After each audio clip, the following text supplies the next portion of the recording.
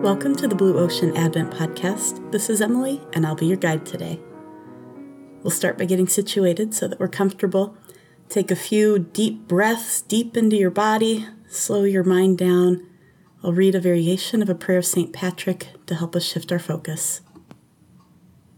I breathe in peace as I stand today, calling on the source, the wellspring, and the living water. Believing in the threeness, witnessing the oneness, on my way to meet you face to face. Now we'll spend about a minute using part of this prayer as a breath prayer, as we do every day. On the in-breath, I breathe in peace, and on the out-breath, as I stand today, I breathe in peace as I stand today. Go ahead.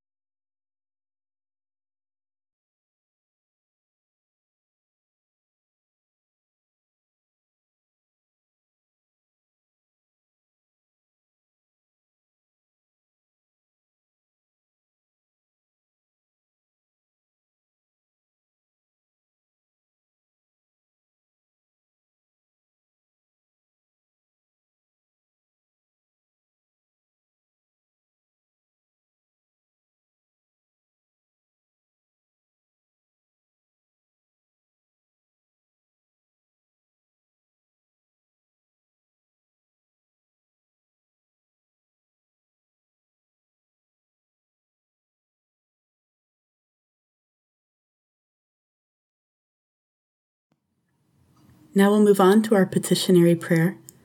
Today we'll pray that God's peace will rest on immigrants, both documented and undocumented, and people who are petitioning our country for asylum. So let's take about 30 seconds of silence to pray that God's peace will rest on people. Go ahead.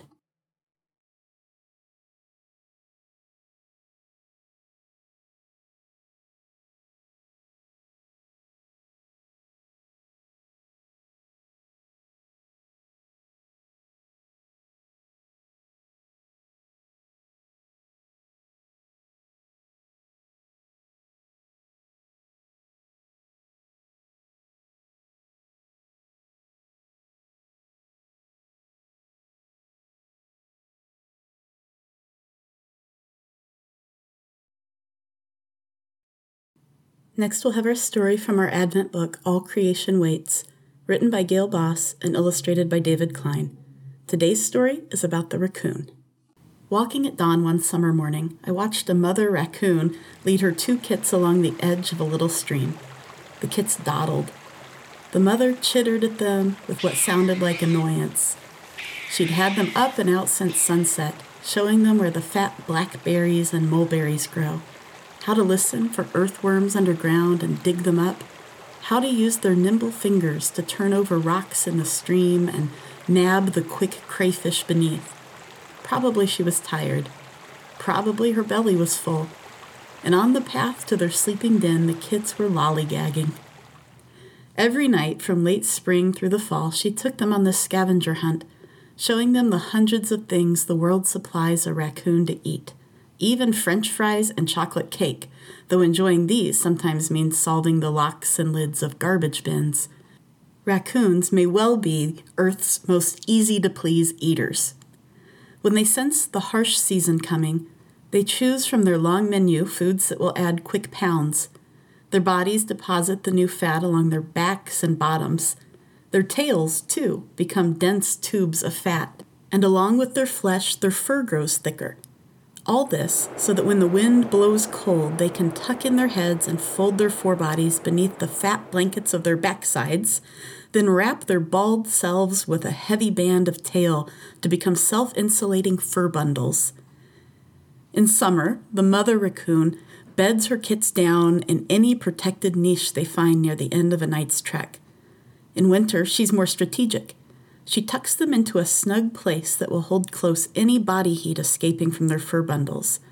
A tree hollow is nice, but a woodchuck den, complete with a deep sleeping woodchuck, none the wiser, or a chimney will do. As they do with food, raccoons improvise. They adapt. They make the most of whatever a place and time present. The stream still trickles, but no raccoon has walked through the snow beside it. Probably the mother is inside one of the big trees nearby, curled tight, with the two smaller furball kits rolled in close. Cousins may have joined them as extra space heaters. While temperatures lag below freezing, they're content to sleep day and night, even if the cold lasts for weeks. But they sleep no more soundly than I. A sharp rap on their tree's trunk, or a dog's bark, could snap them awake. Sleeping lightly, they're alert to predators, but alertness has its price. They burn through their fat blankets faster than hibernators. So when warm air wafts into their tree hollow, the raccoon family rouses for a night out. On a warm night, they won't burn as much fat going out to forage, and the food they will find will add padding to their thinning backsides. At dark, they ease head first down the trunk to the ground. The snow cover makes for slim pickings, but pick they will, with their clever fingers, and dig and sniff and listen, willing to take and eat whatever the cold, dark world offers. So in the story, the author talks about how the raccoon forages for almost anything to eat. And have you ever been so hungry for hope or for some kind of guidance from God that you would gratefully take whatever scrap of hope or connection that you can find? Let's just take a minute to meditate on what it might feel like to urgently hope for and expect the comfort and the direction of the Spirit, and then invite the Spirit to show up in places where we could really use her right now. Go ahead.